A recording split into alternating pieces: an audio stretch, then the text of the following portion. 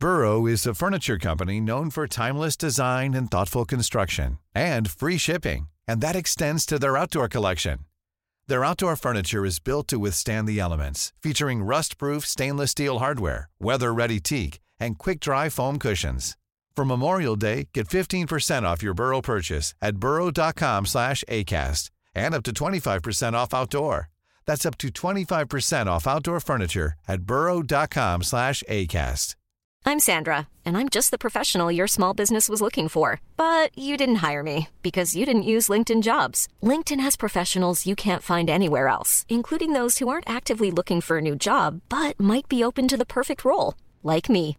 In a given month, over 70% of LinkedIn users don't visit other leading job sites. So if you're not looking on LinkedIn, you'll miss out on great candidates like Sandra. Start hiring professionals like a professional. Post your free job on linkedin.com/people today. Flexibility is great. That's why there's yoga. Flexibility for your insurance coverage is great too. That's why there's United Healthcare Insurance Plans. Underwritten by Golden Rule Insurance Company, United Healthcare Insurance Plans offer flexible, budget-friendly coverage for medical, vision, dental, and more. One of these plans may be right for you if you're, say, between jobs, coming off your parents' plan, turning a side hustle into a full hustle, or even missed open enrollment. Want more flexibility? Find out more about United Healthcare Insurance Plans at uh1.com.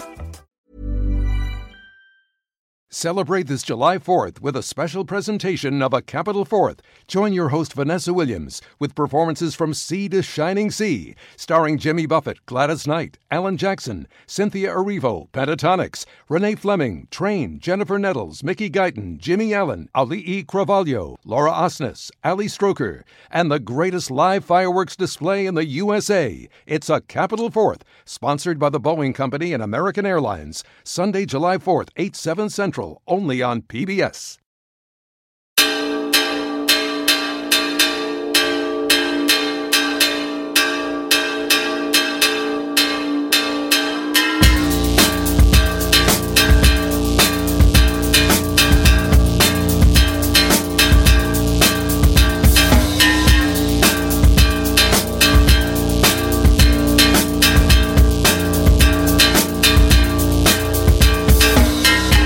My name is Dave Hanready and there will be no encore. Welcome to episode 257 of the No Encore Music Podcast. Valentine's Day has been and gone.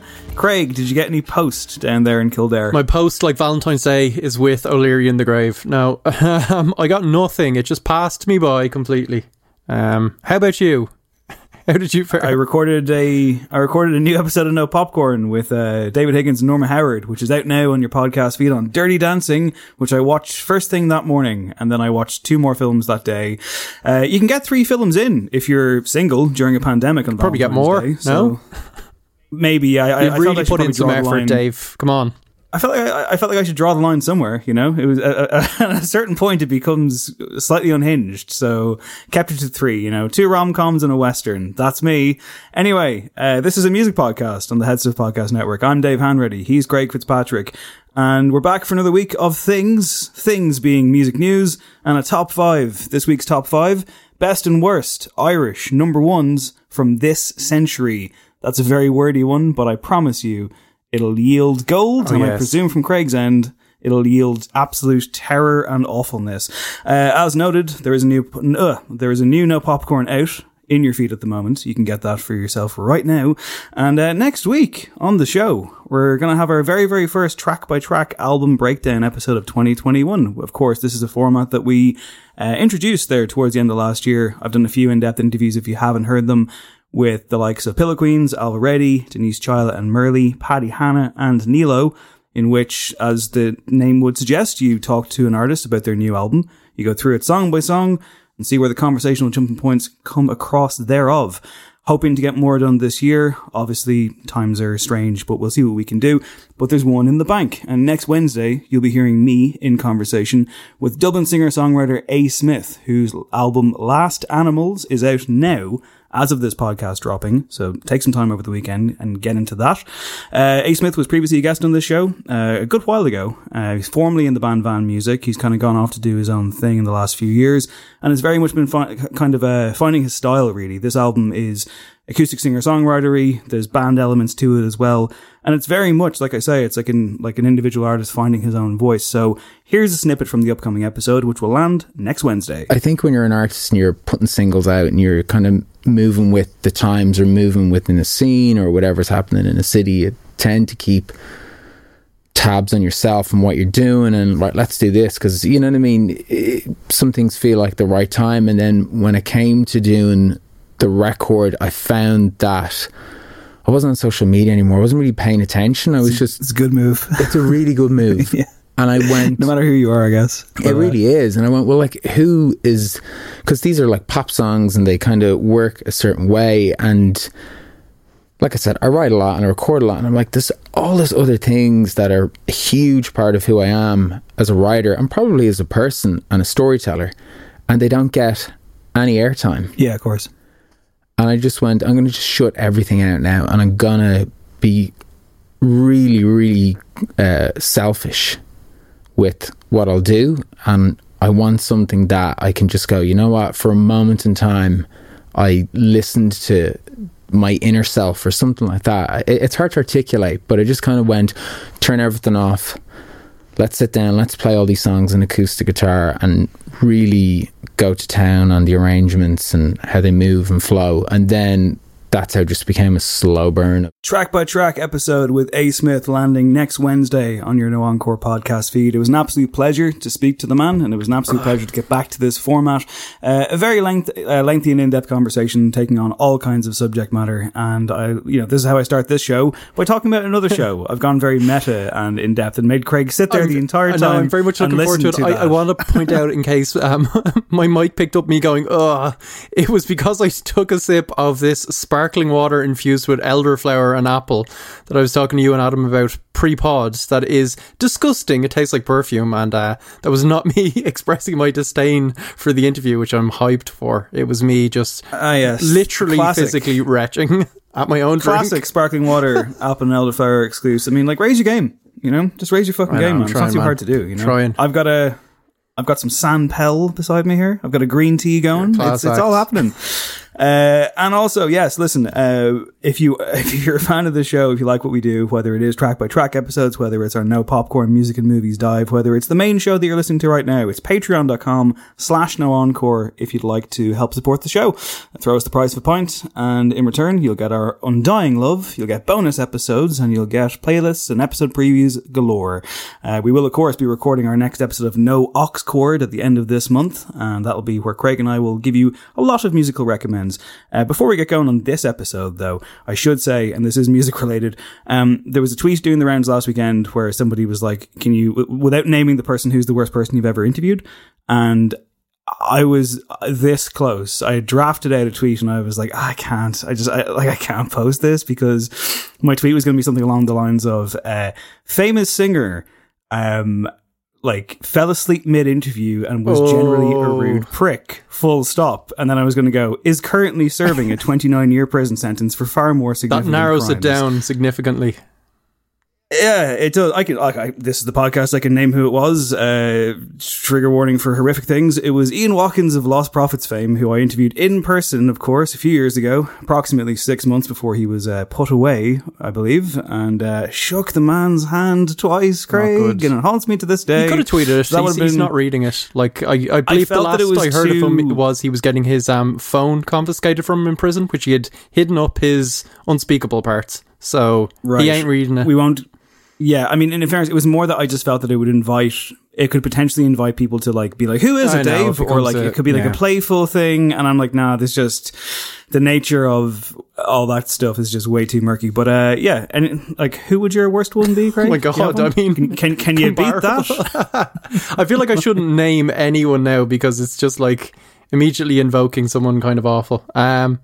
We've talked about a few. We probably talked about a couple of disaster interviews, right, on our Patreon exclusive episode over Christmas, so people can check that out. Well, we did, yeah. It's on the Q&A. They've signed Parts up. 1 and 2. So listen to that. There's a very fun discussion around that. There's been a few bad ones. In terms of unpleasant people, I remember interviewing an Iona Institute leading light for the whole repeal discussion, and just it was just a conversation that went nowhere, as you can imagine. And there was that awful moment of like having kind of an argument in an interview and ending the interview, and then me, like it was a phoner, and me realising that I needed his photo for the piece and having to ring back and be like, can you email? Jesus Christ. Okay, I mean, in fairness, like it's probably fitting that we're talking about this to some extent, and that Craig is plugging the Patreon Q&A, because we got a really good email this week, and it is, of course, noencoreshow@gmail.com if you ever want to get in touch with us about anything. But we got an email from a listener named Stephen on Sunday night, I believe, saying, "Hi folks, I watched the Britney Spears documentary last night, and I think it might be a good issue to discuss on the podcast. I'm a similar age to yourself, and I remember seeing how the media treated her. I suppose at the time I didn't appreciate the viciousness and the impact it was having on her. It was incredibly ugly to see it played back on the documentary, and my heart breaks for her. It raises a lot of questions about the accountability of the media and the behaviour of Justin Timberlake." He also went on to send us a tweet from a kind of a Britney Spears stan account, which actually does do a very big breakdown of a lot of the current events that are happening. And so thanks very much, Stephen, for both the email and also the song that you sent directly to me, which I thought was absolutely incredible and may very well feature on the next episode of No Oxcord on patreon.com/noencore. But for now, yeah, Britney Spears, Framing Britney Spears, the documentary produced by the New York Times. I'd actually watched it on Saturday morning because it's kind of doing the rounds. Everyone's talking about it. I think Northern 9 did a full episode on it there about a week ago. And yeah, I mean, like, it's a strange one in terms of the documentary. I guess I'll start there. I didn't think it was a great documentary. I thought it was only okay. Expected more, I think, from the New York Times, considering their resources and their pedigree. It's a bit straightforward and pedestrian. It's only 75 minutes, but it feels a bit longer. Yeah. And I kind of knew the story. As did I. It didn't really hold much in the way of revelation. So it gives you kind of a potted history about Britney Spears' rise as a teenage pop sensation, how she was marketed, you know, the kind of sexualized nature thereof, and also the relationships she would get into, the frequent battles she would have with the media. There's a focus on horrible paparazzi. There's one guy in particular who's interviewed, and this guy should be taken out and shot, as far as I'm concerned. Daniel Ramos, who, yeah, it was like, he's asked at one point, like, you know, he says, I didn't realise that she wanted to be left alone, seemed totally out of character at one point when she kind of goes at them with an umbrella, and he's asked, like, but did you not take it from when she was like, please leave me alone? And he's like, I thought she just meant like that specific day, not for the rest of her life. It's so weird seeing that footage. It's like, it's watching an assault basically from the paparazzi in person. Completely. But it's also so it's claustrophobic. Like that was a real gut punch. You have also like the same guy talk earlier, I think when he first appears, and he's saying stuff like, you know, it was a mutually beneficial relationship. She got something out of it. We got something out of it too. You know, it was like we were having fun with each other. And like, it's the lengths that these fucking scum will go to lie to themselves and to anybody listening to them is outrageous. Like, I've seen documentaries of Britney Spears before. I remember watching one about 10 years ago, and it would show you footage of her, like, you know, they'd have to close a store and block it out and have bouncers everywhere and have like sheets and kind of barriers from people outside. And it's a terrifying life for any celebrity of that nature. And the documentary, you know, I guess shows you some of that. I mean, it was strange that, like, this is a new documentary made by the New York Times, and like, they didn't really do a lot new. They interviewed somebody close to her who was her assistant for years, and her friend, a family friend called Felicia, whose surname I forget.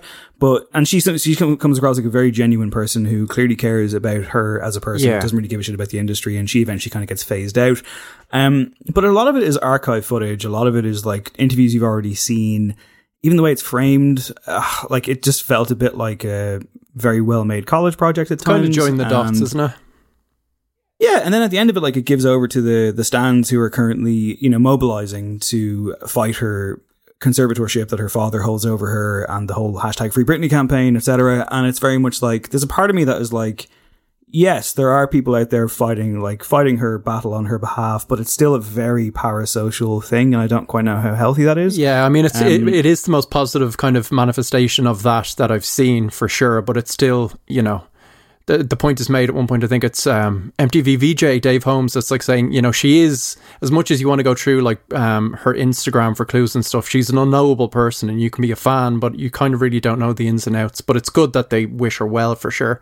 And it certainly seems in contrast to maybe elements within her family, where they're just kind of, the fans are very much appreciating what she did for them growing up, their formative years, kind of, you know, just kind of what she went through and their ideas around kind of forming identity, and they want to kind of give her something back. And then the people that are actually in control of her, it seems like it might be a different story.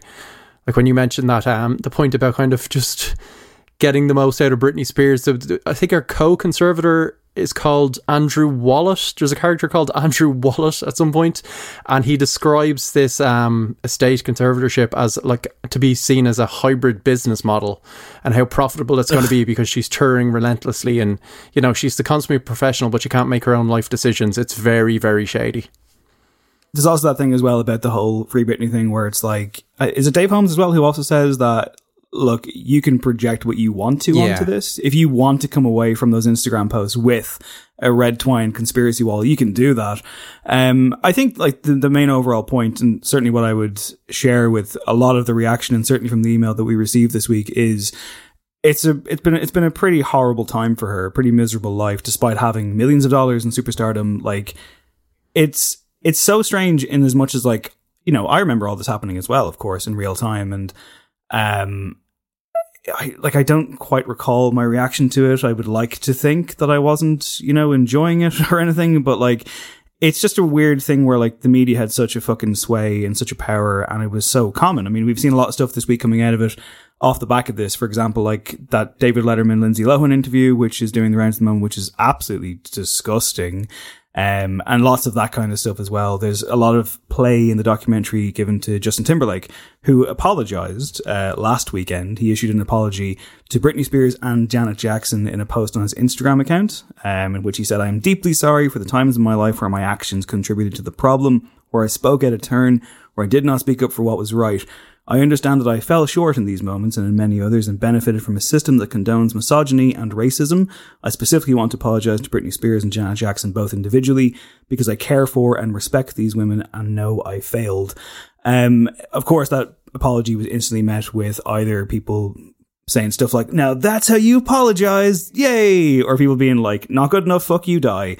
And it's like, cool, this is the discourse. Well, I don't think they wanted him to die. They just wanted him to give all of his wealth to various organizations and leave the industry.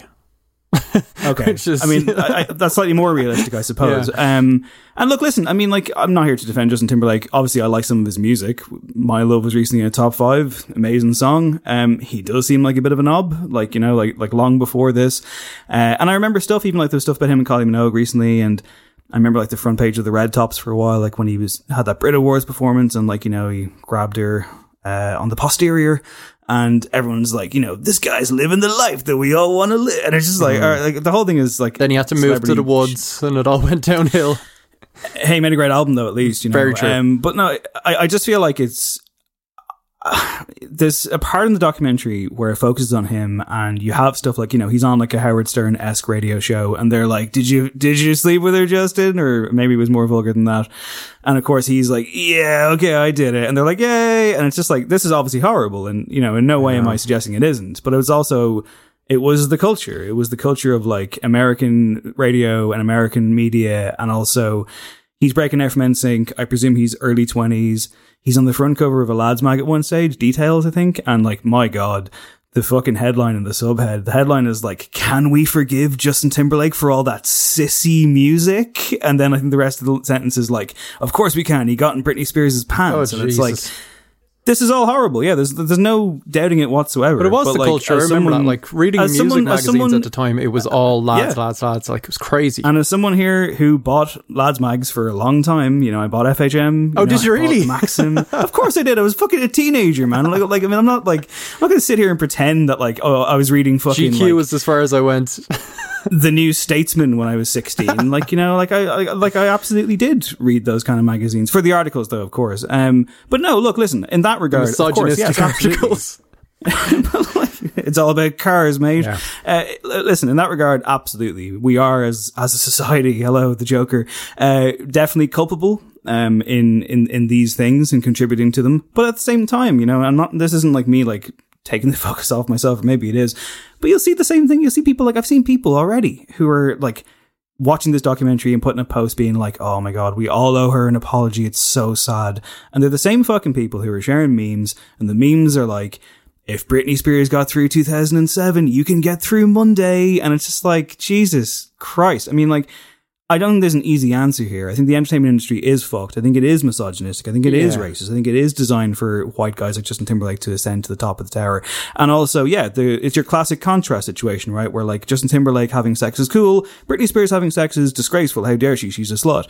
Horrible shit, you know? And ultimately, like, I think something you said earlier on, like something that the documentary doesn't really get to, because of course they didn't have access to her. We don't know how she's feeling about any of this. She did put out a statement, which again, people were scrutinizing that one. She was like, I've seen all your posts. I'm trying to live a normal life now for a while. And they're like, well, that in itself is a coded message. I don't know if it is or if it isn't. She's still around. She's still making music. She's clearly battling for independence. It's strange because this documentary almost feels like a bit of a living eulogy. Do you know what I mean? Like there was times when I'm like, and there are people who kind of like run with this kind of stuff. And and I guess the last thing I'll say on Justin Timberlake is, fair play to him for apologizing, in as much as like it was long overdue. I think it's a decent apology. I'm not going to be like, it's not good enough, it's 20 years too late, because I just don't agree with the bloodletting. I think ultimately, like, surely if you watch a documentary like this where somebody has been arguably destroyed by the pressures of individuals, whether they are pricks with a fucking camera, like snarky, like morning radio DJs or VJs, or just the average fan, I don't want to see everyone go after Justin Timberlake now, eye for an eye stuff. I just don't really buy into that kind of thing. That's the whole thing, isn't it? It's the machine for me to get all. But like, you know, Justin Timberlake, I presume he's sincere in his apology, and I've no doubt that, like, as you said, he was late teens, early 20s when all of this was happening. We're, 2 decades on, he's a grown man. I'm sure he's matured and changed a lot in his own life, and we're different people to who we were 2 decades ago. But it's the system is still more or less the same. It's this industry, it's like where it's, a snake eating its own tail. That thing of like the paparazzi kind of keep going after the people and, get clicks, all that kind of stuff. Then when they lose their minds quite reasonably because they're constantly being hounded, that's more fodder for it, where the stories become about how they're having a quote unquote mental breakdown, and it just goes on. And now the narrative becomes, is Justin Timberlake doing enough? It's some twisted kind of real soap opera. And all it does is put money in the pockets of people we don't know about. Pretty much. Yeah, and I mean, and again, like, this is not, we're not here to like do an overlong defense of Justin Timberlake. Like, obviously, the one thing with the documentary and the one thing with the kind of current conversation that I absolutely do think hasn't put across quite well is that Britney Spears is absolutely a victim, and you can be a victim despite having, huge wealth and success and talent. 100%, yeah. And she, like, comes across in the documentary, like, based on other people's testimonials, as just like what she was kind of marketed as, the girl next door, the all-American girl who just had talent and wanted to be a star. And unfortunately, a lot of bad stuff came with it. And unfortunately, it hit a breaking point where people turned her into a horrible punchline that she never deserved whatsoever. I think she's made some great music along the way, like, legitimately has some great stuff. And I understand why people are drawn to her, even without the horrible kind of tabloid nature. But yeah, like I say, I just kind of feel like this documentary almost fuels it a bit.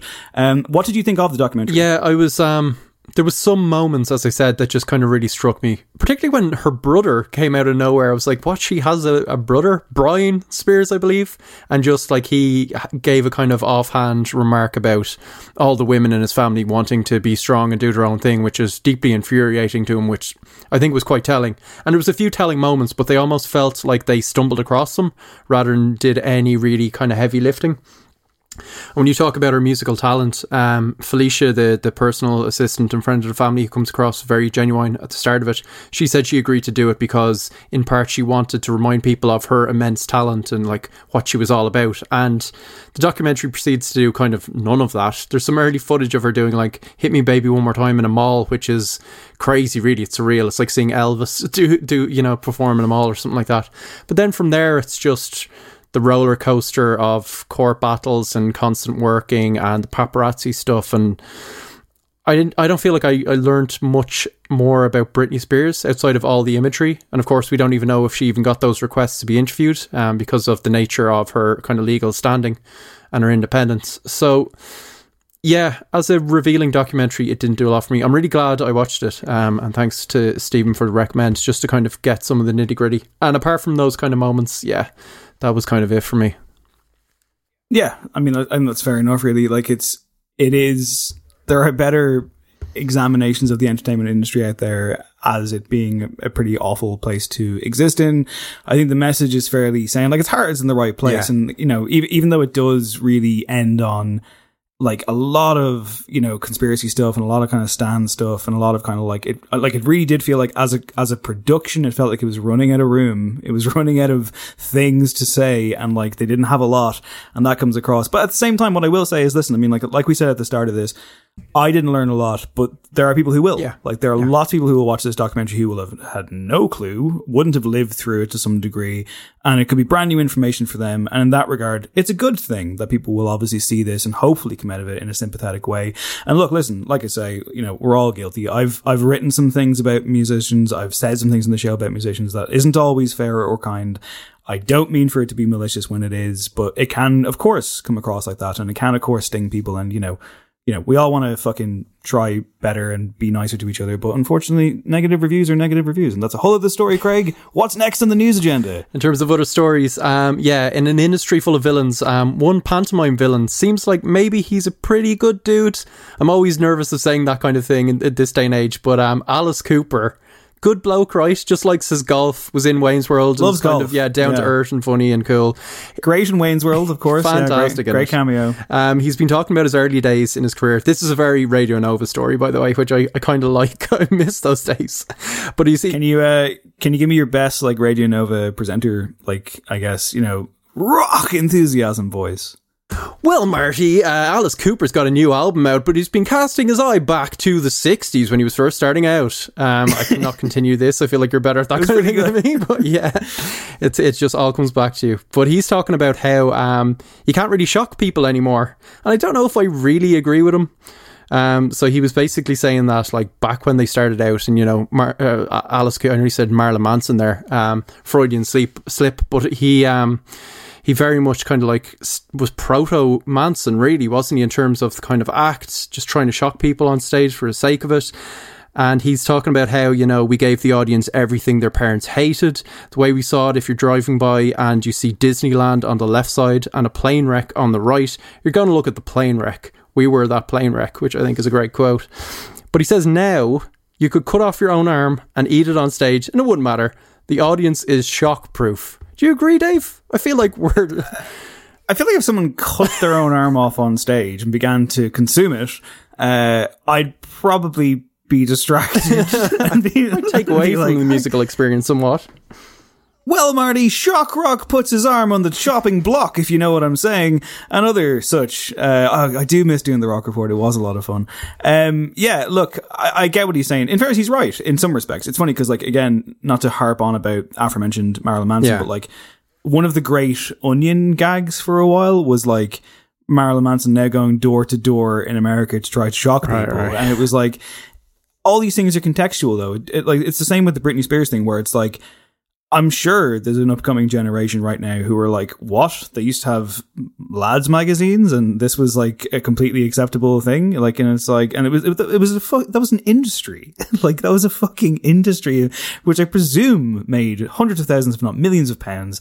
And it's like, you know, you look back at these things with a 2021 lens, and like, I'm aware that, like, saying stuff like, well, you know, it was the style at the time is a weak enough argument, but it's also like, all you can do is deal with what's happening in front of you in real time at any given moment. And I have to assume that Alice Cooper in the 70s was probably genuinely terrifying to an awful lot of people, but those days are long gone. Yeah, very much are. And in terms of kind of more recent stars, Lil Uzi Vert has not cut off his arm and he has not eaten it on stage. He's got a diamond piercing in his forehead and people are up in arms about it, quite frankly. Have you seen the story previously, Dave, about him getting this? Yeah, I did actually. I saw out with a kind of rationale. Yeah, well, I saw some footage of it, and like, in fairness, it was one of those ones where like I deliberately didn't put it in a running order previously because I was just like, at the time, I think you have chosen this story for a reason, but like at the time, it felt like a bit of a one note thing, and it also felt like a bit like a lot of people, Daily Mail kind of, you know, can you believe this? You know, like, black rapper is doing this thing. Let's all laugh at him, even though it is, of course, quite over the top and bizarre, and an awful lot of money is involved here. But yeah, I mean, like, I think we're through with the days of just being like, oh, like, that's different to me. However, as you say, he appears to have had a very good reason for doing this. Yeah, so the diamond itself is worth $24 million. He said he started paying for it in 2017. So I was thinking this has got to be some like promotional thing where he's being lent it by, you know what I mean? It just seems like a thing that he did not buy out of his own back pocket. But no, he's been meeting the installments since pretty much he came on the scene, which I think was 2015, 2016. To be fair, I'll say I'm happy to hear that detail, because that the business of these things is never discussed, because that's not attractive, right? So it's like, I've often wondered, I'm like, how did you, okay, this is like a mortgage. Okay, fair enough. Yeah. It's an investment. He says it's the most expensive purchase he ever made, which I'm glad of. And that obviously is worth more than all his cars and his home combined. People were calling him out on Twitter, of course, because of its similarity with the Bindi, which is kind of sacred thing in Hindu culture and Jainism as well, I believe. He kind of responded to a couple of tweets initially. Someone had come out and said, where are all the people saying cultural appropriation? I guess it doesn't matter when it's Asian cultures. And he had responded, hey, glad to see you sharing your thoughts and knowledge, but I'm not mimicking anything I know a lot about. And love different forms of art. Do you know where these images are from? Honestly, I love y'all.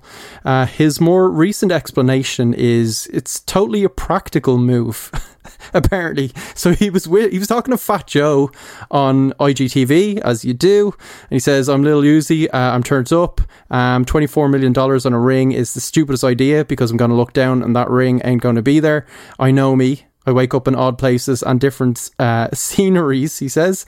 So he got it put in his forehead so he can't lose it, which kind of makes sense to me, right? I gotta wonder about the sleeping situation, though. I mean, I've got plugs, like ear kind of stuff, and like sometimes... Oh, I thought you were coming clean about your lustrous locks. Your fringe is looking particular boss today, so I was like, what? I was going to say, like...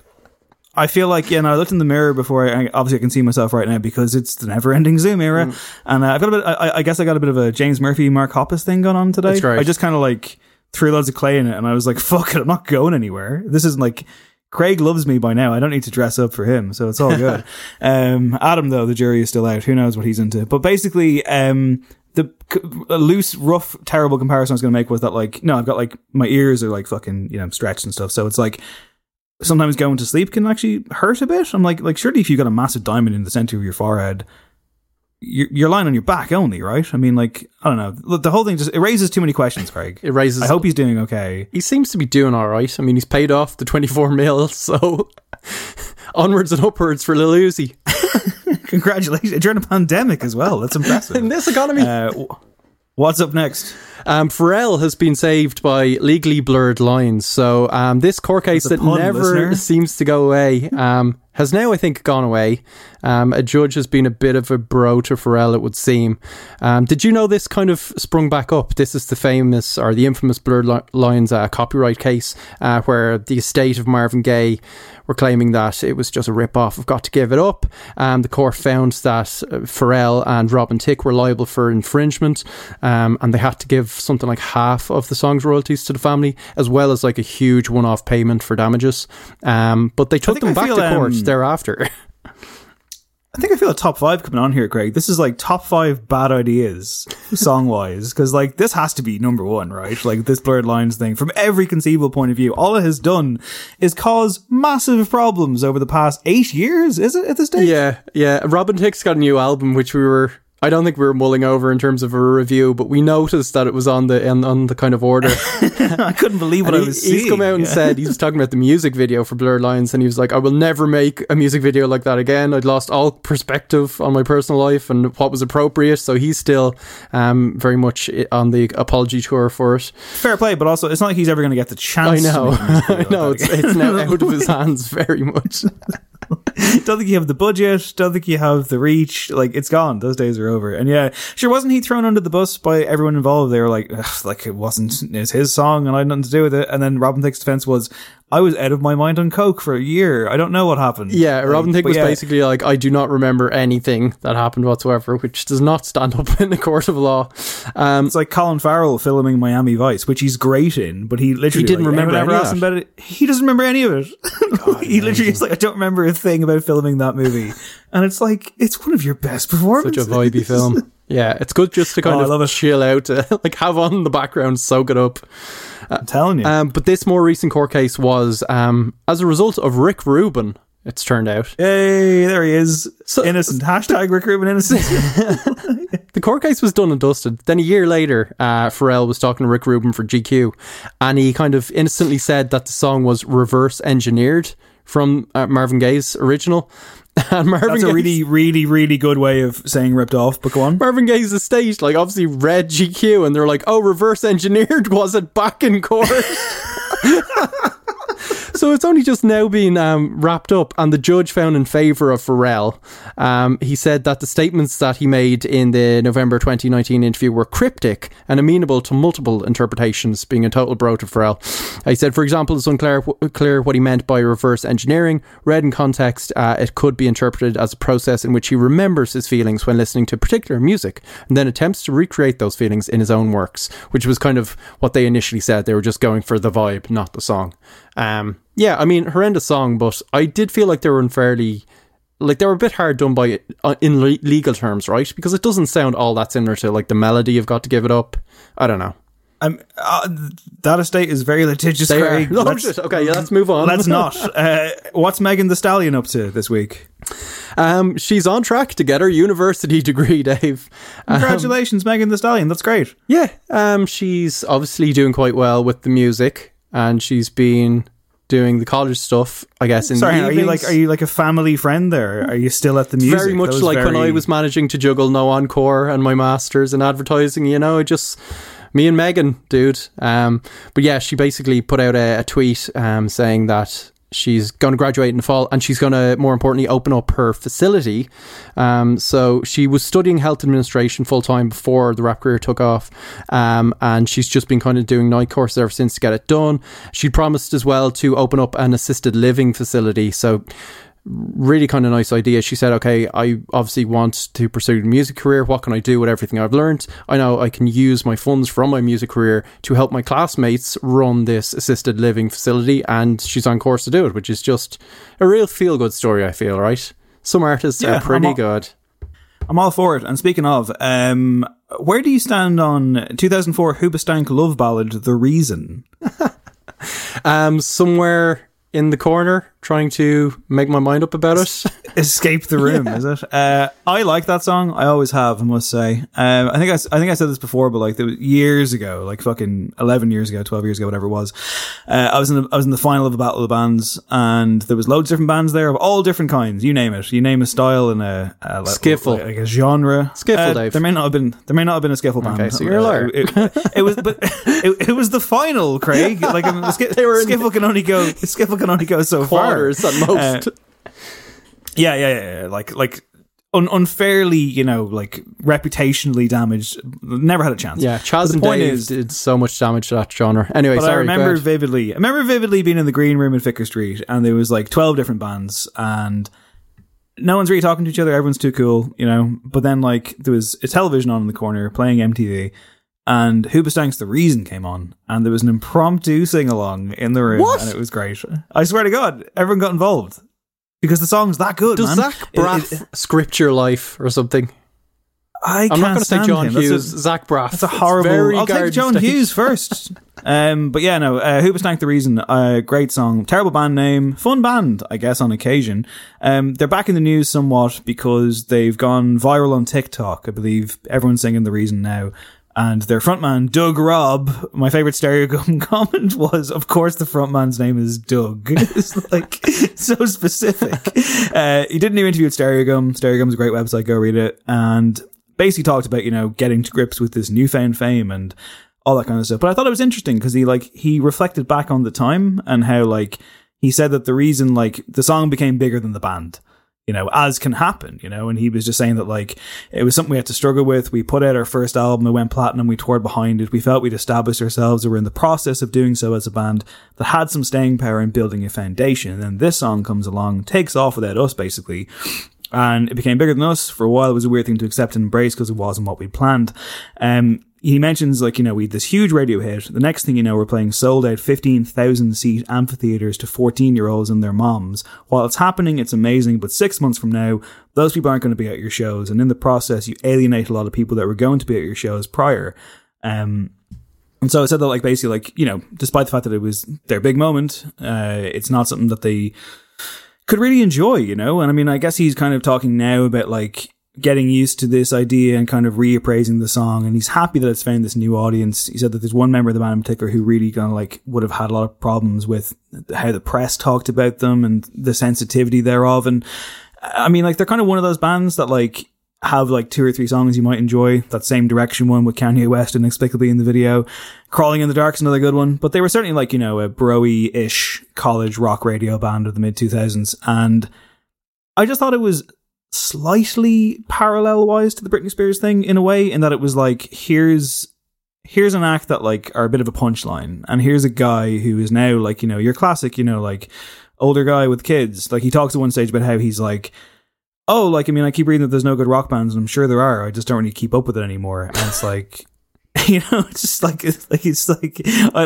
he's a dad now. I know. And like had this moment in the sun, but the moment itself was in a band called Hoobastank. Hoobastank, yeah, I know. Like, of all the fucking things, with an infinity symbol on the O's, by the way. Like, it's just so cringe. But I mean, I don't know. I just thought it was a nice kind of thing, because it was like someone who's not complaining about it. Someone who's just kind of being a bit realistic about it and just saying, like, the industry is a fucking weird thing. And it was a very strange time, and obviously it was a success, but, you know, they probably felt quite small about themselves, Craig, and that's just how it goes, you know? I mean, like, sometimes on this show, people say nice things about me, and say nice things about you, and I just shirk away, and I listen to The Reason by Hoobastank for a while, and then I feel a bit better about myself. Does that work? Yeah, that's the news. I try that. Is that your remedy? Okay, I'll give it a go and report back next week. Yeah, if I was asked by like a broadsheet newspaper, something Brezzy style, what should I do to get through this? And I'm like, listen, just get up at 5 in the morning and put on Hoobastank. I want to go listen to Hoobastank right now, but instead I'm going to play you an ad for another podcast on the Heads Up Podcast Network. This one, like the last one, it's the same one. It's all about food. It's called Spice Bag. It sounds a bit like this. Spice Bags is a podcast about food in Ireland from an international perspective.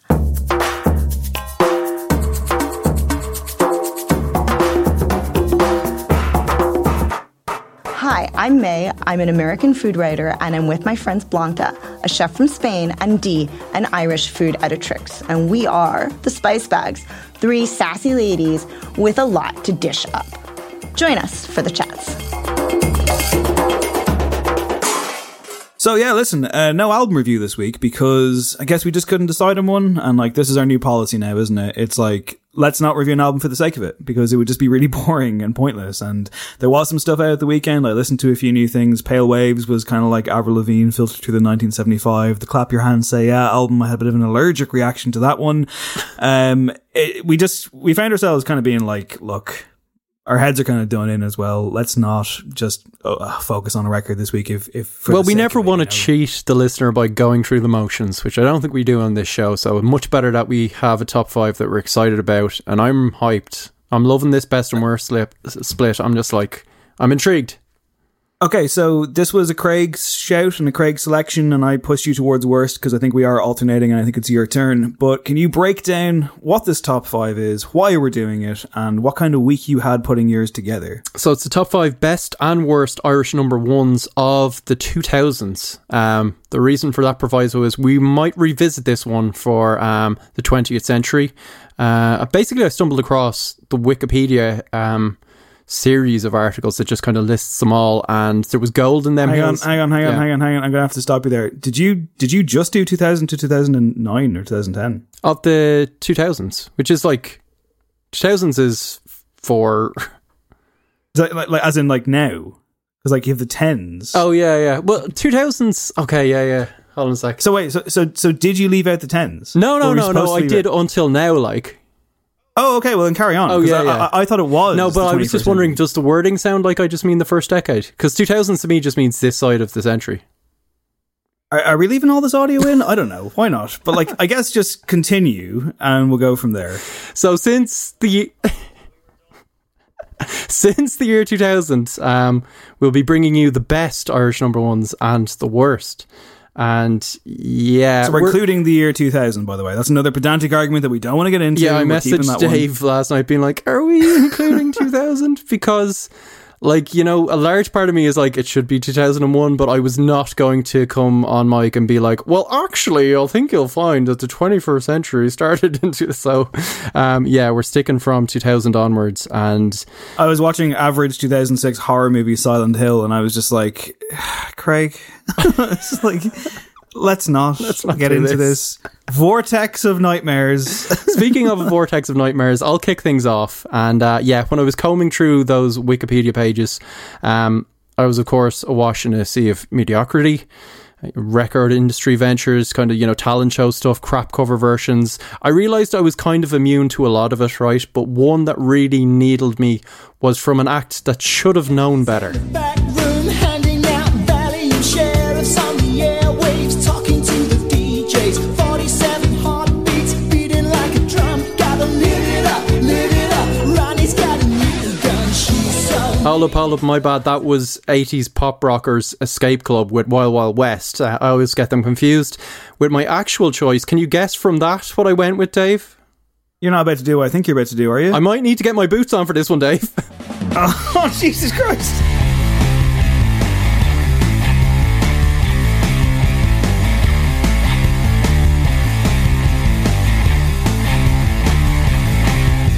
The future needs a big kiss, winds blow with a twist. Never seen a moon like this, can you see it too? Night is falling everywhere, rockets hit the fun fair. Satan loves a bomb scare, but he won't scare you. Hey, sexy boots, get on your boots. Oh, the boys. Let me in the sun, let me in the sun, sun, let me in the sun, sun, let me. Other 80s pop rockers there, you too. Back in 2009 would Get On Your Boots. The future needs a big kiss, Dave. It sure does. It certainly does right now. He was prophetic, as always. That was from No Line on the Horizon, which is actually a kind of thoughtful, like, you know, quite ambient work. Up until I think the point of recording it, that Bono like panicked and then stuck a bunch of like fun radio singles in the middle of it. But I presume there's probably like a Rolling Stone article somewhere that's like, well, actually, the best U2 album, the most considered and thoughtful. Oh, there definitely is, yeah. 100%, yeah. I'm pretty sure there was some American flawed masterpiece. A noble failure. This song is horrific. Congratulations, you're off to the fire. Yeah, it was originally called, I think, 4-Letter Word, which is a better title. Then Sexy Boots, which is a worse title, but, you know, Get On Your Boots is just terrible. People have compared it to like Bob Dylan's Subterranean Homesick Blues, that first thing, Pump It Up by Elvis Costello, but actually, yeah, it's the Escape Club every time I hear it, which is not a good song either. And like, U2 are a band with a big team around them, a record label, loved ones. Someone should have come to them and said, this song sounds like at least 3 other songs, and it's not good. No one said it. It was number 1 in Ireland, where I think it was the only country it went to number 1. You know, we always say U2 get a bad rap on Irish shores. Actually, they were let off the hook on this occasion. It got to like 37 in the US, I think, and then dropped out after a week. It was an absolute disaster. It's totally tied in my mind with them performing it at like the Grammys. Do you remember that? And Bono clearly is in love with the song at the time and thinks like, this is our next like Vertigo, this is Elevation, it's got the riff, I'm doing my cheeky McPhisto thing again, kind of, and the audience are not digging it. And like the band are like, shit, this is not going well. And it did not go well. Well, hang on. I was going to say, like, the fact that went to number 1 here, I was going to say, like, we take care of our own, as Bruce Springsteen once said. Yeah. But what I was going to say was, and you kind of beat me to it, is that, like, U2 will always give you a naff single, won't they? I mean, Vertigo, hello. You see, I 5 years previous. I actually really like Vertigo, and I know you despise Vertigo, so I realise now that... My name is Dave Hanratty, this has been no encore. The way you feel about Vertigo must be the way I feel about this, because Vertigo is definitely on the path to this, right? So yeah, the DNA is there. Steve Lillywhite, the producer, was talking about how at one point in recording the main riff was dropped, which is like the only kind of semi-redeemable thing about it. And he said it became a bad Beck B-side that could have been cut from the album. And yeah, Adam Clayton was talking about it, and he did the he did the brilliant thing of just being like, actually, interestingly, it's going off really well live, which is what big bands always say when their fucking single totally flops. But Larry Mullen Jr. Disliked the release. He did not want it as a single, and he called it a catastrophic choice and said it was the beginning of the end. We never recovered from it. And yeah, well, that's categorically not true. Well, I think he means, the album promotional cycle, which is kind of true, I guess. And I do think this actually paved the way for much worse atrocities. Like, I think because this did so badly, they had. So do you mean by them, or do you mean in general? I mean, like, for example, in the world. I'm not going to put that on COVID-19. He's making things better. But when they come to their next album, which is like 5 years later, Bono kind of insists that it's going to be put on everyone's phone because he is not willing to risk another album flopping. So yeah, the disaster that was Get On Your Boots, except in Ireland, where it was number one for 1 week only, led directly to their next album being on everyone's phones and pissing people off royally. Go on, the lads. All right. So I'm obviously on the side of the Angels this week. Top 5 best Irish number ones between the year 2000 and the year 2021. I mean, like, I went through all of them, obviously, because, that's how you do these things. But, like, it's a really interesting kind of rundown in as much as, like, obviously you're dealing with predominantly pop music because these are number ones, right? So they go to number one on the charts. People are buying them. They're on the radio. There's not a lot of weird outliers. You know me, I love a good weird outlier. Like, there wasn't a lot of that. Yeah. Almost very little of that, really. A lot of kind of familiar names and some really good stuff, though. I mean, like, this one was kind of easy for me, so I'm glad I took the best approach to it this week. But I'll try and throw in a curveball here or there. This might be one of them at number 5 for me. But if you like causing trouble up in hotel rooms, and if you like having secret little rendezvous, if you like to do the things you know that we shouldn't do, then baby, I'm perfect for you. And if you like midnight driving with the windows down, and if you like going places we can't even pronounce, if you like to do whatever you've been dreaming about, baby, you're perfect, so let's start right now. Yeah, it's One Direction. It's perfect. And it's close to perfect, I would say. I think it's one of their better ones. Hold Great on. chorus. Close to perfect. It's the One Direction song I kind of like, but yeah, for them. For them. I mean, in the context of One Direction. For sure. I mean, it's this or it's What Makes You Beautiful, I suppose, really. I must confess, I'm not a Directioner. I don't know a lot of their stuff. Yeah, the whole phenomenon kind of passed me by a bit. Not with, like, intense snobbery towards it. I just didn't really buy into it too much. Did watch that season of The X Factor, though, that they didn't win, of course. Who won it? Wasn't them. Oh, it's a good trivia question. They came third, possibly. Yeah, they were third or fourth. I cannot People are remember. screaming at their phones right now. The answer was, of course. Do you want to guess? No? It was one of the blokes, was it? Like, it was one of the blokes? James Arthur kind of character? You're not too far off. It was a guy with an acoustic guitar and a bit of scruff. It was Matt Cardle. Okay, Matt Cardle, yeah. And didn't he go on? Clyro song, didn't he? He did, yeah. He did When We Collide was his version of Many of Horror, of course. It was pretty terrible. And yeah, I mean, that's another thing you'll see, though, in the charts, especially around Christmas time in the Irish charts for quite a while. Whoever was the X Factor champion that year tended to get an English-Irish number one off the back of it for a few weeks. One Direction, of course, were the real success story of this, the series back in 2009 maybe. And have gone on to do all sorts of things. Interestingly enough, this is from the album Made in the AM, which was their last album as a group together. Zayn was gone. Zayn had already gone off. This is 2015. It was only on top of the charts for 1 week, though, in late October 2015. Okay. And so Zayn's gone off to be Zayn. He's gone off to do some mysterious stuff, and he's starting to get tattoos and smoke weed and do cool interviews. And he did an interview, and he was asked, have you heard the new album by One Direction that you're not on? And he said, I heard the first single, then I heard the second one, which is this. And he goes, and yeah, then I didn't buy the album. Oh my God. The shade. This is a better song than Zayn's ever done. It's great. The chorus rules. I would love to do karaoke to this. I would love to close a live no encore show with us singing this song, even though we can't sing. It's just infectious and fun. I also love how literal the video is. It's crap. It's like the lads in a black and white video in a hotel, just milling around. Niall Horan is like in the corridor, just singing. Harry Styles is trying on clothes. And it really does feel like this is over.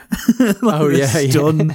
But I think it's a really good. I think it's a great pop song, and I was just like, yeah, I love this song. It's going in number 5, baby. Very good. Okay, speaking of getting tattoos and smoking weed, here's my number 4.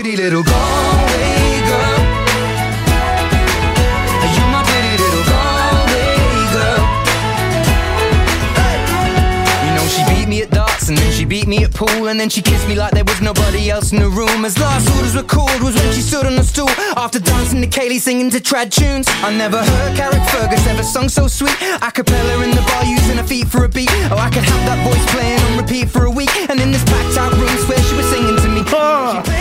Ed Sheeran. God, I haven't heard it in so long. I know, long. Galway Girl. Hang on, if this is your number 4, what the hell is your number 1? Can I hijack you for 1 second? Go ahead. Because I just want to point out, this is 2017. I'm sure you know this. I'm sure you have this, but like the charts in Ireland in 2017 are highly questionable.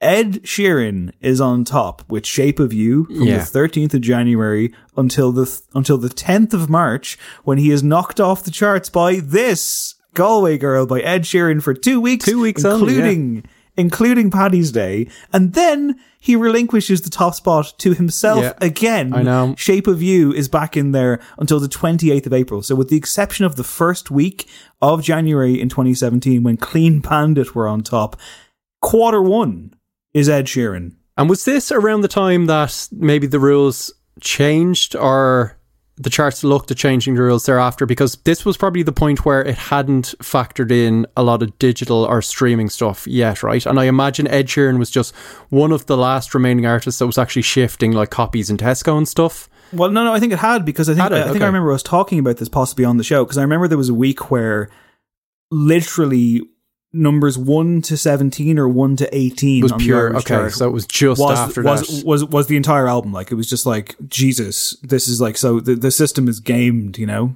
Game is rigged. It's so, the fact that it was number 1 for Paddy's Day as well, it's just like, I mean, we're talking about U2 and supporting our own. This is kind of like supporting our own via the granny rule, I guess. Just getting Ed Sheeran in because he's got Irish family. And it's, you know, it's an unintended insult to the country, our female population, our nightlife, Connacht, Sharon Shannon, everyone. But yeah, Irish people still lapped it up, which is just, it's still raw. It's painfully recent, this one. And we've gone in 2-footed on it quite a bit before, but it just still beggars belief. It was actually written with an Irish folk band, Bioga. Yeah. And they've gone on to have a career off the back of this, in fairness to them now. So yeah, like a proper trad band, which I guess you can pick up from some of the backing. And Johnny McDade and Foy Vance were in the room as well and did nothing. So you lads are on the list. His label apparently fought against this song. Didn't want it on the album, never mind it being a single. Ed Sheeran himself said they were really against Galway Girl because apparently folk music isn't cool. That was the reason. However, sly operator that he is, he was able to convince them that that including the song would be great because it will be fucking massive, because there are 400 million people in the world who will say they're Irish even though they aren't. So he saw that market. This guy is a businessman to the nth degree. This was also the summer where he just kept announcing gigs in the Phoenix Park and elsewhere, and it just would not stop. I mean, listen, you're right, we did go in 2-footed a lot. We've talked about him quite negatively a lot. You've interviewed him, you found him very kind of boring and just like, well, I caught him on a bad day. It was just like he was the end of an interview cycle, and it was a 15-minute job. He's an easy target for people, including me, who have often gone after him. But I don't hate him. Like, you know, he seems like a nice bloke. I don't despise him. Yeah. But he's also, and we've talked about this before, he's weaponized the nice bloke for sure. Oh yeah, there's in bad ways. If you dive into the lyrics. Toxic masculinity as well. There's you know, even this song, like and the music video, Saoirse Ronan, I mean, you're not helping the cause. It's very much going into the kind of, aside from the Irish stuff, it's like the whole manic pixie girl thing, which is weird territory in this day and age as well. Isn't there a section of this where it's something like about her drinking him under the table or something? Yeah, it's all that kind of shite. And like he's talked about, right, like he said the opening line was about female member of Bioga, who wasn't from Galway, and then he goes on to say that, like, I tried to change it because obviously there's a song called Galway Girl, another song, but no other places fit, which is probably fair. Like Cavan Girl probably wouldn't quite work. Kerry Girl, Limerick Girl, I don't know. But yeah, just kind Leitrim of, it's Girl, all very like. calculated and dead behind the eyes, and it just feels very Carol's Gift Shop, doesn't it? Yeah, you love that reference, and I love it too. Okay, number 4 for me. Back on the best Irish number ones of the last 21 years. I want to dedicate this one very specially to Mango.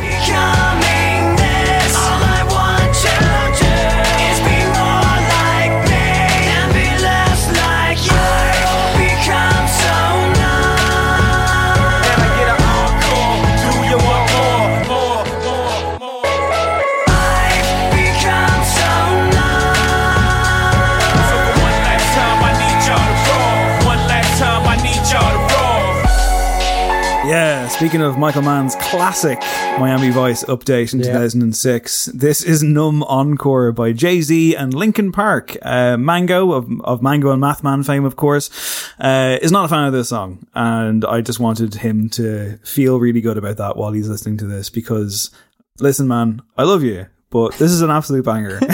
Like, I won't have it. I won't have the critique, no matter how well intentioned or informed. And in fairness, Mango is correct. We talked about this before, myself and him, and he was like, it's just the most cynical thing. He's like, it's the most, like, let's unite the fan bases and make all of the money. Yeah, synergy, it is. So this is, of course, Jay-Z and Linkin Park from their EP Collision Course. So it came out at the end of 2004, but it's number 1 in Ireland for 3 weeks. From the 6th to the 27th of January in 2005, knocking Band Aid 20 off its perch. So I think some good was done there. Yes, very much so. Maybe not on the charity front, I don't know.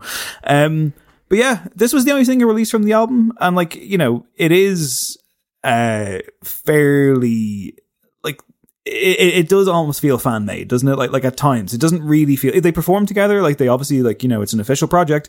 But it does feel just very kind of like mashup. That was really a thing. Well, is it not kind of tail end of mashup culture, no? Is it not? But I'm thinking more like in the last, like, we're in this kind of mode now where like, it's Toxic by Britney Spears, but if Deftones did it, like that kind of thing, which is very popular on YouTube now. Yeah. You're talking about actual mashups, like proper, like. Remember that early wave of it happening? Yeah. It feels a bit slightly bolted on, but it does work. Like I prefer the original of Encore, but this brings back kind of good memories, and I think just two kind of massive entities colliding is always cool. A couple of memories to this song which are very Dave now I think about it. I remember, I think, first hearing it in an Extravision because the music video was like on in the background. I'm like, oh, Jay-Z's doing the thing. That's Linkin Park. What were you renting? I have no idea what I was renting. What would have been out? 2005. Yeah. Lots of films, Craig. Please narrow it down. Like January 2005. I don't know. My brain is just short-circuited, even though like I was working in Extravision in 2005. What would you recommend to me if I had to come to the counter and draw? Imagine we had met that way. I would have been like, oh man, I loved that job for a while, but I did think I was Randall from Clerks for a bit. So I'm sure I had my moments of ignorance, and I apologize to anybody who had to be on the receiving end of that during my illustrious run in a defunct enterprise. And those were the days, though. My other image of this song is just Colin Farrell in like a speedboat, which is also very Dave, I feel, and both good images. That's me. So yeah, fond spot in my heart. Hola chica. Yeah, no, I mean, listen, I don't have a lot to say about this one. That's what he says. I know, I forgot that bit. And when he's like, and they head for Cuba for drinks. It's Annie, but he's got that bit as well, like at the start of where he's in the nightclub, and he asked the bar lady where she's from. I think she says like Puerto Rico or something, and he's like, yeah, but you got your tan in Miami, didn't you? And I'm like, oh my god, this film. I need to watch it again. It's so good. The song rules. Sorry, Mango. Yeah, just give me 1 second because my cat is scratching my yoga mat, and I'll just let him out. Is that a teaser for what the song is, or is this something that's actually happening? Oh, it's actually happening. Okay. Wow. I'll just keep talking. How's it going, listener? What kind of week are you having? I hope it's involved lots of great music and potential cats scratching yoga mats. I've never met Craig's cats. He has two of them. They're very, very lovely. Bowie and Magnum, I believe they're called. Harlem. They're why do I think it was Magnum? Because you've conflated Harlem with his other name when he started visiting a random house, and we found out he was being called Marmite. So you've got, that's where your M comes from. Yeah. That was weird. Just my sister saw on someone else's fucking Instagram stories Harlem coming in their window and just like them being like, oh, there's Marmite. And my sister was like, what? It's my cat. Can't trust cats, man. But that was Bowie there. He's now left the room. And good timing by him. I have no problem. I have no problem like with the cats being present for podcast recordings. Like whatever gets you through. Please don't feel embarrassed. He was fine for the show. He's been here for the entire time, but it was there's a yoga mat behind me, and he was just reefing at it with his claws, and it's a new enough yoga mat, so. And you just wanted to tell everyone that you do yoga, didn't you? That's what this is. Don't think we don't know it.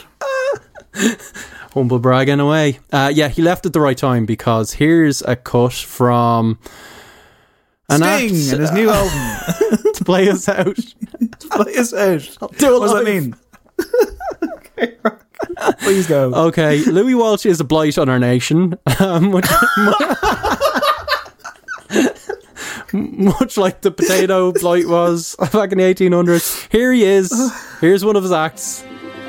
There's a whole lot of loving going on in my heart. It's a feeling I'm feeling through and through. There's a whole lot of missing every time we're apart. There's a whole lot of loving just for you. Bigger than the Mississippi River and the ocean, wider than... Oh, welcome back to the show. 6. This is their second time, I believe. Yeah, there's a whole lot of loving going on back in February 2002. 4 weeks at the top for 6. I think this was... They had one hit after this, and then it all fell apart. But what memories They were also... forged? Not to get lurid here or anything, but I guess tying back to something earlier in the show, I'm fairly certain that the female half of this crew were in a lads mag that I bought back in the day. I'm sorry. I apologise to literally everybody. I'm sorry. I was probably 16. I'm sorry. And was this post Louis Walsh's handover or was... Because I just remember like really comfy white clothing with sleeves that were slightly too long and like frosted tips on the lads. I was living a more innocent life, I think. Yeah, you're slightly younger than me, and obviously a bit more woke in your earlier years, but I think it was Loaded magazine. Again, I apologise for putting money in the pocket of the disgraceful Fourth Estate that was Lads Mags. Never bought Zoo or Nuts, though. I'm proud of that one. You know, didn't go that far. It's nice, okay. Nice. Please stop me from talking. Well, this song was, of course, a cover. If you're wondering about all the references to the Utah Sky from this new Irish act. It was a 1975 hit for Guys and Dolls. It was like their only hit. I actually have the original here, and I was like, this is going to be a case of like the original is obviously rubbish as well, and like, you know, they had nothing really to work with. But actually, I think this original performance has some kind of heart and swing in it that was just completely just washed away in the bland synthetic kind of Backstreet Boys sonic backwash of the time. Wow, nicely put. Yeah, I remember this happening, you know, and again, it was, as you say, it was one of the situations where we let it happen, you know, no one intervened, and I remember it happening, but I just remember it being such a damn squib, like such a non-event, you know? I mean, it just felt like nothing from the get-go. It was very clear that it was not going to work, that it was not going to be the new Westlife. It just wasn't there. And then it became this nothing, like this almost non-footnote in Irish music history. But I feel like that the song is very much of that ilk, isn't it? Because it's just, the sentiment of it is so wishy-washy and nothing. Like there's a whole lot of loving going on. Like it's not committing to anything. I mean, God bless everyone involved, but just not a modicum of like charisma or musical personality on display here. Maybe it was like sucked out of them by a vampiric Louis Walsh. I don't know. The song choice. What's he had to say about this? Has he ever talked about it? Or I'm not sure. He doesn't bring them up too much. I mean, he's had a lot of success, but I think he files this under the likes of, I don't know, Bellfire was not one of his acts. Oh my God, remember them? Jesus. And then you had Carrie Ann. Remember her? Yeah. That was another one. Yeah. Yeah. I mean, like, it's a weird conveyor belt of Irish pop sensations that didn't quite make it. I think even six members never quite works, does it? I'm just putting that out there, but I feel like even the name is very... You can get away with 5. But what about 9? Slipknot, you know? 9 works. 9 totally works. Yeah. I think 9's the magic you number. get to 5 and then there's a weird no man's land, and then you're just a kind of more of a collective than a band, I feel. But hang on a minute. We talked lovingly recently about Overhead the Albatross in the show. I'm pretty sure they had 6 core members. wash your mouth out with works. soap, Craig. That works. But That is the positive to the negative that is this. They've restored order to the force and the universe. But glad. yeah, 6, I don't know, made Hearsay seem like NWA or something, I don't know. Right, okay, so you've mined the well here of horrendous pop music. Yes. I will bring us back into the light with one of the great pop songs of our time, which scarily enough turns 20 years of age this year. Hit the music, Adam.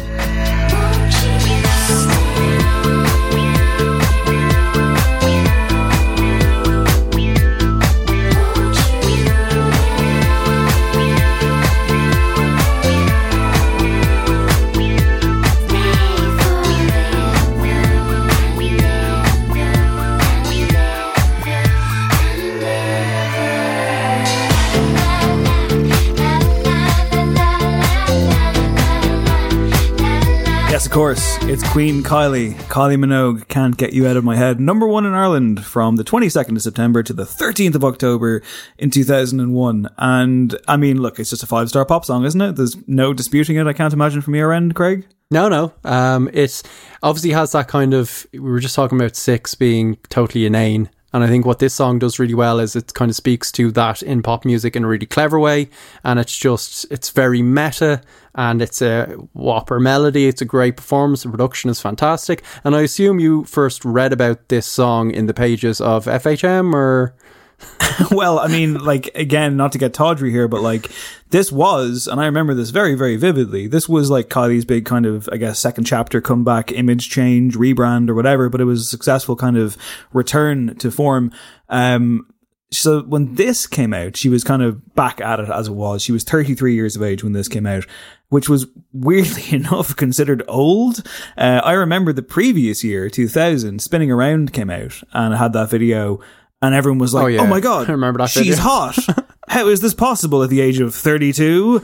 There's a quote from an American singer-songwriter, a lady by the name of Cara DioGuardi, one of the writers of Spinning Around, on her reaction before and after seeing the music video for Spinning Around. And this is an actual quote that she said. I went through years of rejection and my first thing was Kylie recording Spinning Around. I didn't know who she was. I was heartbroken that Paula Abdul wasn't going to do the song. I was thinking, Kylie Minogue, who is Kylie Minogue? I've got to make some money or I'm going to have to go back to my real job. And then I saw her ass in the video. She had those hot pants on and the video was sick. And I was like, okay, I like Kylie Minogue. I'm going to make some money here.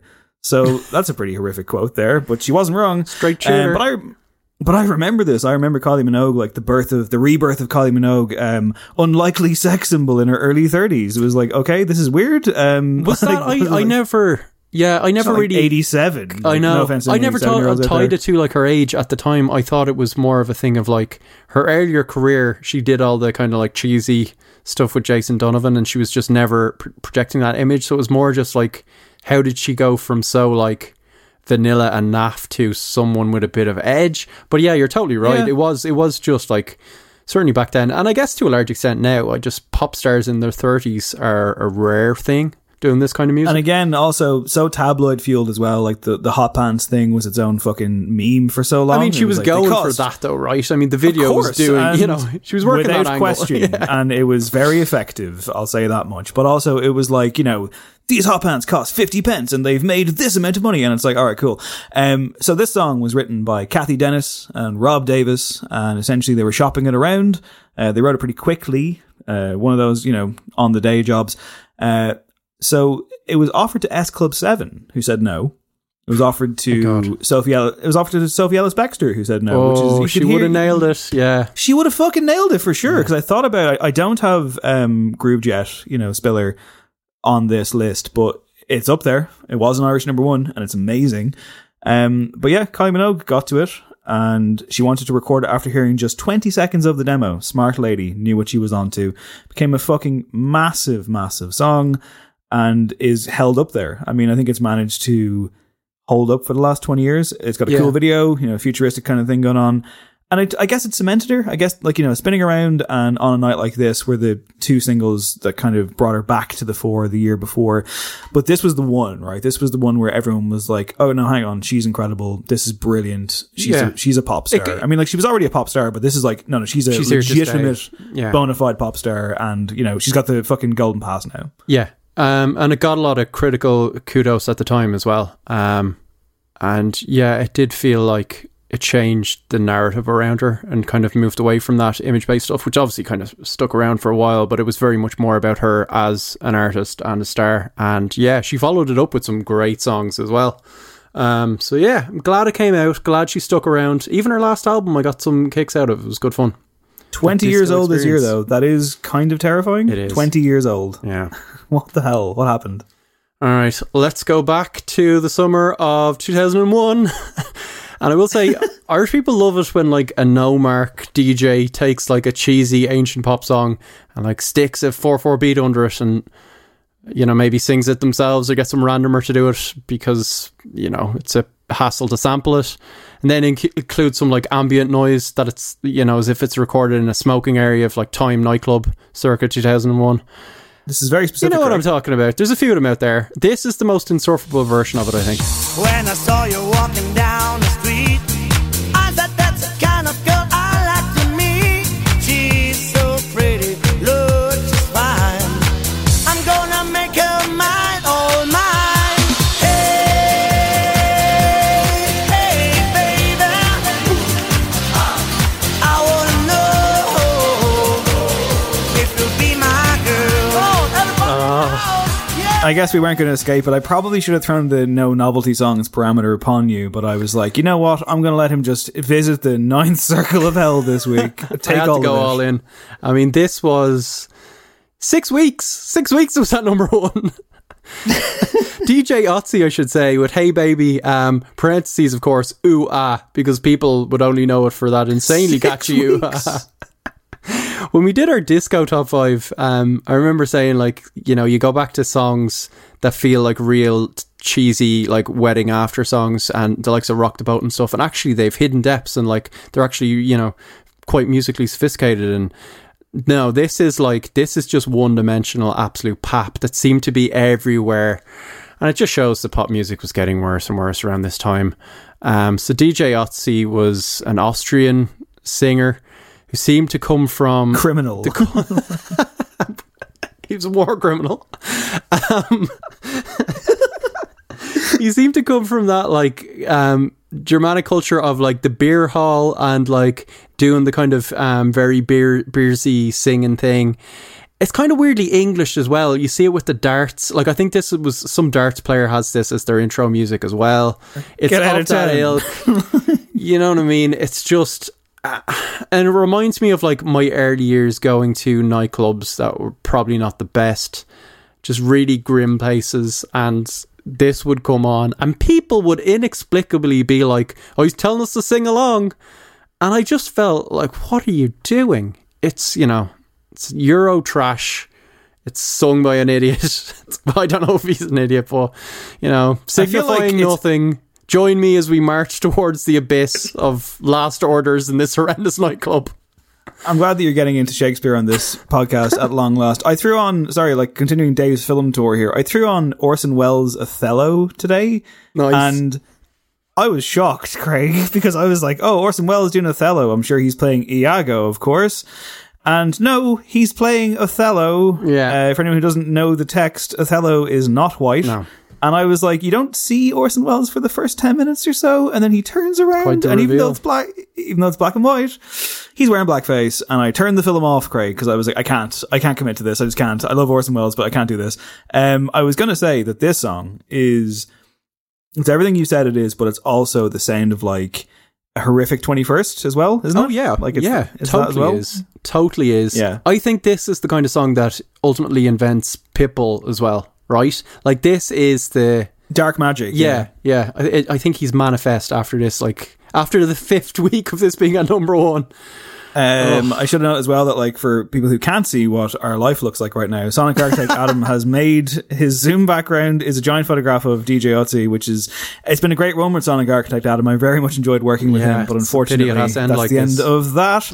I should say as well, like you say, like this is around the time when pop music starts to go bad. You can track like a certain like trends and kind of phases and stuff, but it's always there. I mean, I meant to say earlier on when I was talking about the year 2006 briefly. 2006 is pretty bad. I'm sorry, Adam's put up tour dates 2021 to 2022 for DJ Otzi. Are we going? Not going. No. No, I don't care. I don't care if it means... Okay, would you... If it meant that you were fast-tracked on the vaccine, but you had to go to a week of DJ Otzi gigs, which presumably he gigs like 5 times a day, could you do it? I couldn't. No. I'll stay in my room at for home. a while. Yeah, it's grand. All right. I've got my controversial Orson Welles films to watch.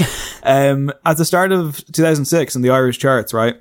The first, I want to say 6 to 7 weeks, number 1 was That's My Goal by Shane Ward. And then he was deposed for another 6 weeks by Pat Short with Jumbo Breakfast Roll. So we really have a lot to answer for in this country when it comes to pop music and what makes the top of the charts.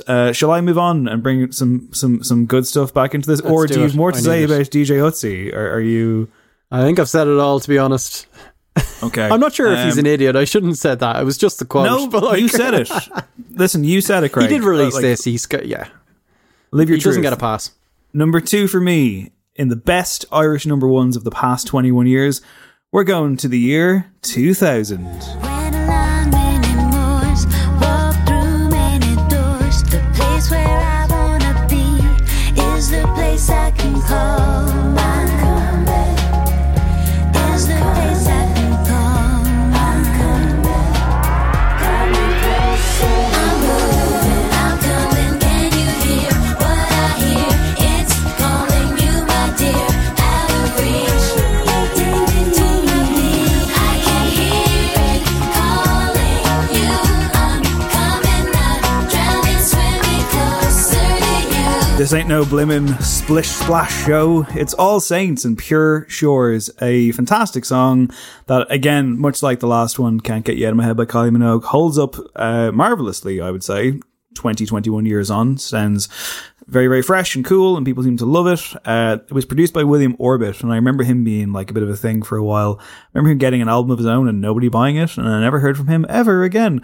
This was, of course, a tie-in to a film. Can you name the film, Craig? Was it something beach related, Dave? You're correct, it was, yeah. In fact, can I just shock you? Go on. It was called The Beach by director Danny Boyle, based on a book by Alex Garland, I believe, who of course has gone on to his own film cinema career.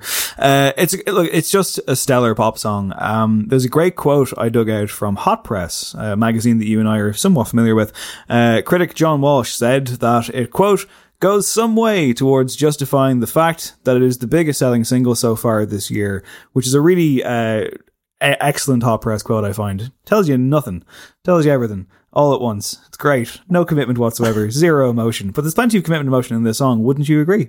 Yeah, I really like it. And it is pure... Well, it's Pure Shores, but it's... Roll credits. I was going to say it's pure William Orbit, because all those kind of little splashes and the synth stuff, that was everywhere at the time. He worked with Madonna. You know, this has... This probably has the same ancestors as the DJ Otzi we heard, because it has the, it's a nod to kind of Balearic dance, but this just goes in a totally positive, tasteful, emotionally deep, brilliant route. And then, well, we just heard the last thing. I won't say any more about that, but yeah, no, I always love this song. Would you be a Pure Shores guy or a Never Ever guy? They're the two, aren't they? Oh, they're the two. What else do they have? Like, they've had a good few, but like, what was their other big one? Never Ever was like their big breakthrough. I Know Where It's At. That's great. Yeah, that's a great song. Yeah. Black Coffee's really good. Black Coffee's fantastic. Fairly Booty Call. Tolerable Under the Bridge cover, I think. Oh yeah. Yeah, no, like I think All Saints are good. They had that comeback there a few years ago, and I remember there was at least one reviewed song the album. Yeah, did we review the album? Yeah, I don't remember doing that. It was a kind of 6 out of 10, but it was like very enjoyable to listen to. It was good. Yeah, it was well worth them getting back together. just to appear on her show. I remember, but I remember Never Ever very, very vividly. Like, it was like this, it was the introduction. So it was just like, what is this? And it's a big chart topper, that one as well. It's great. Tough question. I would probably, I guess it's probably this one because it's more immediate. I guess I've heard it more. It's endured a bit more. There's fucking club nights named after it. It's like a whole thing. But Never Ever is amazing. What about you? To answer your own dilemma. I'd probably go Never Ever. And it probably is just that thing of like, the first cut is the deepest, to quote a Cat Stevens song. That's why he's him. That's why I'm me. And that's why you listen to this show, listener. What have you got for me at number 1 in the worst? I'm preparing for the worst. Yeah. I'm hoping it's not something that will really upset me, but it probably is, right? So, a few of these songs have been a case of like pilfering something of some musical value, even if it's cheesy, and just reheating it to have like a hit. And much as I dislike some of the previous songs, it would have been negligent of me not to have this monstrosity at number 1, considering novelty songs were still on the table. You probably have a clue. Here it is.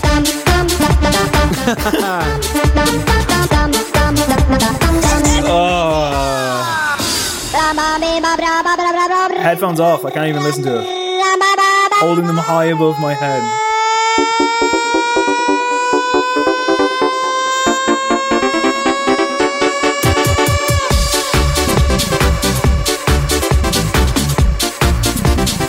Headphones. I'll take my apology. I'll take my apology in the form of a written letter delivered by Crow. Oh my god! You just missed a frog-like creature, basically orgasming, I think, over Axel F. The song is Axel F. Kind of. It's Crazy Frog. Taking you back to a time when there was only music so that there was new ringtones, as Alex Turner once sang. And yeah, this was probably where pop music really hit the skids completely for a little bit. Because this was purely based on like all of those annoying advertisements selling you ringtones. There was a full album of like Crazy Frog Presents the Crazy Hits. Jesus. Yeah, just like various songs, just like karaoke versions with this thing over it. Idiot. You can call him an idiot. I think it's Crazy okay. Frog was originally known as the annoying thing, apparently. It hails from Sweden. So like on the one hand, ABBA, on the other hand, this. And it goes back to apparently 1997. I was doing a bit of reading and some 17-year-old student recorded himself imitating the noises produced by a 2-stroke engine, which was this noise, right? He posted it on a website, and back in the innocent days of the internet, some like Swedish television researcher found the file and was like, "You should be on TV. This is fantastic." Just like, I guess it'd just be a TikTok now or something. So he performed it. It kind of took off. Then years later, another Swedish dude, it had died off, right? And then another Swedish dude discovers it, doesn't know what it is, and creates this character to go along with it. And then there's this actually kind of interesting story about the dude doing the voice, seeing the character, being like, "That's my voice," meeting up with your man, and your man being like, "You've no proof that you created this sound." So he had to do it for him. And he's like, "Oh, okay, you're pretty good, kid. Let's take this on the road."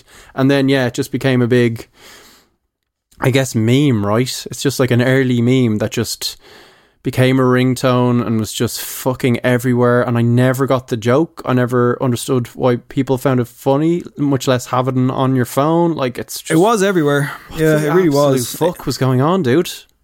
It was in lads mags, Craig. It was on television channels. It was probably the frog did have his penis exposed as well, which tells you everything you need to know at the time. That was its own controversy. Yeah, I just remember it being like on TV all the time, and just it was never ending.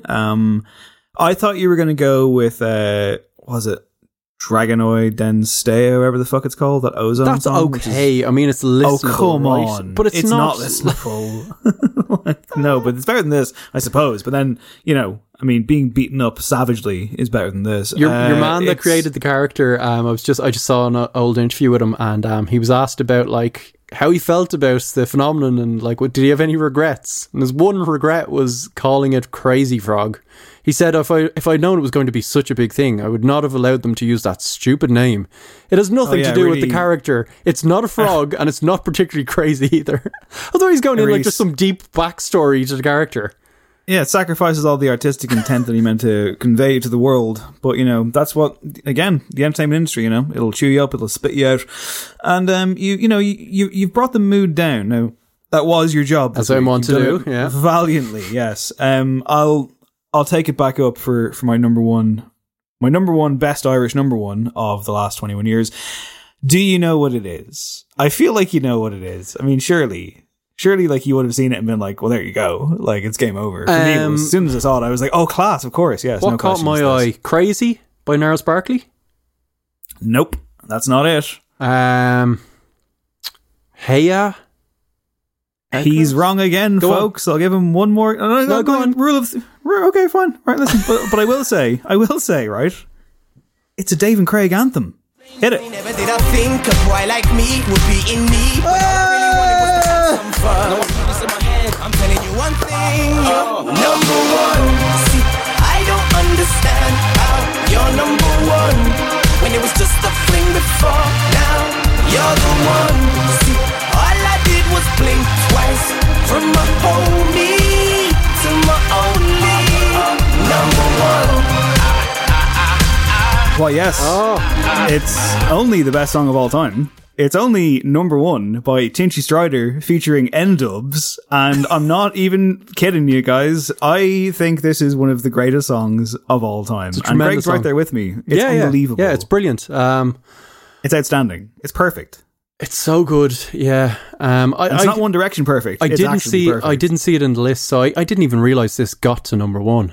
But it is number one. It got to number one. Apparently, it was the first time in history that a song called Number One went to number one in the world, and how? Which I'm kind of shocked by. It was number one on the Irish charts from the 7th of May 2009 until the 4th of June. So, like, you're getting an entire month there, which is pretty great. Tinchy Stryder, I can't claim to be a huge Tinchy Stryder guy. I don't know that much about him. Dappy of N-Dubs is obviously a terrible human being. Adam sent me a compilation of him on Nevermind the Buzzcocks today. And, he was good quality, wasn't he? He was good. Yeah, he was good for He's harmless, isn't he? I think. Is he harmless? I don't know. Let's not get into it. Yeah, I feel like we may have reported on some dodgy stuff before, but I don't know. I hope he's a nice guy. I don't know. What I do know is that this song absolutely rules. It's just so relentless. It's just so good.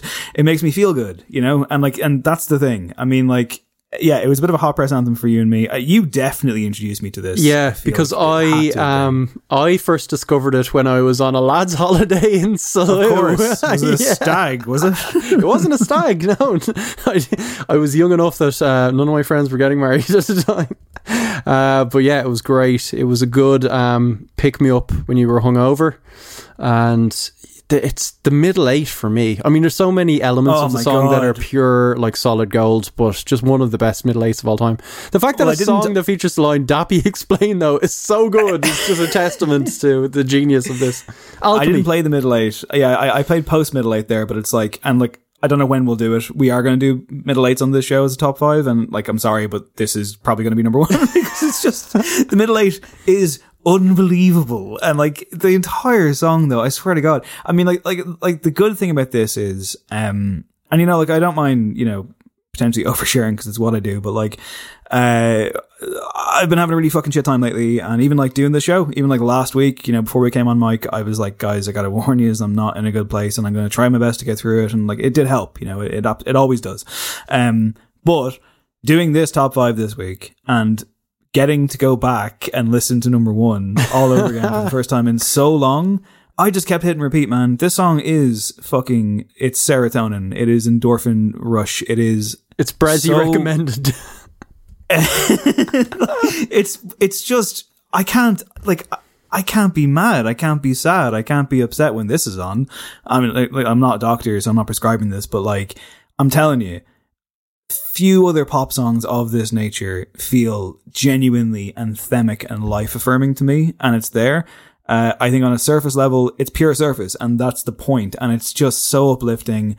It's so much fun.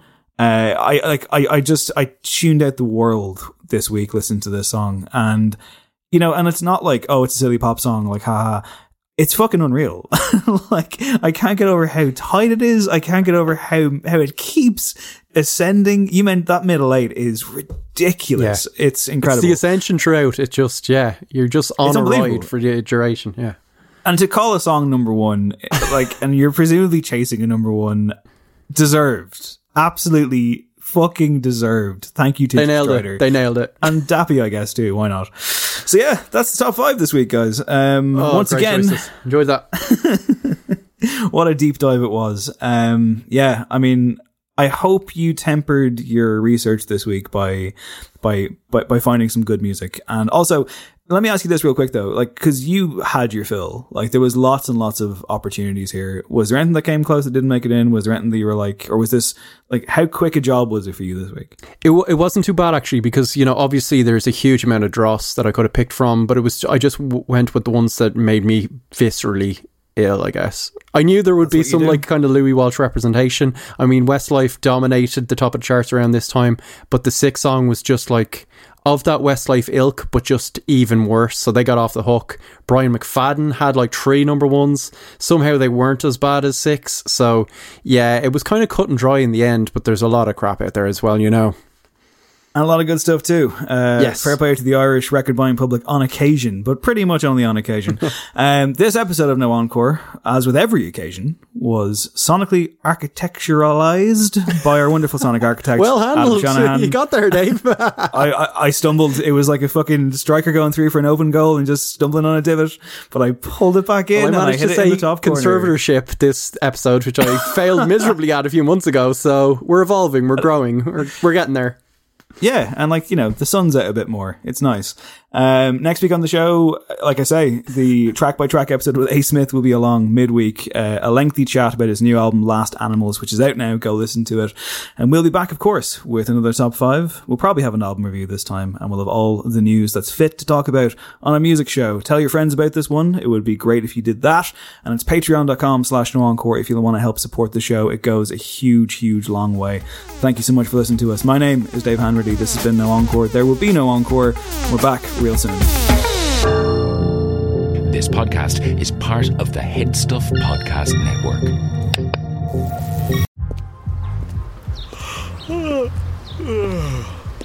The only thing better than grinding all night for your side hustle is your roommate picking you up with Mickey D's breakfast. The perfect pickup deal. There's a deal for every morning at McDonald's. Right now, taste breakfast perfection when you get a warm and savory sausage McMuffin with egg for just $2.50. Price and participation may vary. Cannot be combined with combo meal. A lot can happen in 3 years, like a chatbot may be your new best friend. But what won't change? Needing health insurance. United Healthcare Tri-Term Medical Plans, underwritten by Golden Rule Insurance Company, offer flexible, budget-friendly coverage that lasts nearly 3 years in some states. Learn more at uh1.com. Planning for your next trip? Elevate your travel style with Quince. Quince has all the jet-setting essentials you'll want for your next getaway, like European linen, premium luggage options, buttery soft Italian leather bags, and so much more. And is all priced at 50 to 80% less than similar brands. Plus, Quince only works with factories that use safe and ethical manufacturing practices. Pack your bags with high-quality essentials you'll be wearing for vacations to come with Quince. Go to quince.com/pack for free shipping and 365-day returns. Imagine the softest sheets you've ever felt. Now imagine them getting even softer over time. That's what you'll feel with Boll & Branch's organic cotton sheets. In a recent customer survey, 96% replied that Boll & Branch sheets get softer with every wash. Start getting your best night's sleep in these sheets that get softer and softer for years to come. Try their sheets with a 30-night guarantee. Plus, get 15% off your first order at bollandbranch.com. Code BUTTERY. Exclusions apply. See site for details.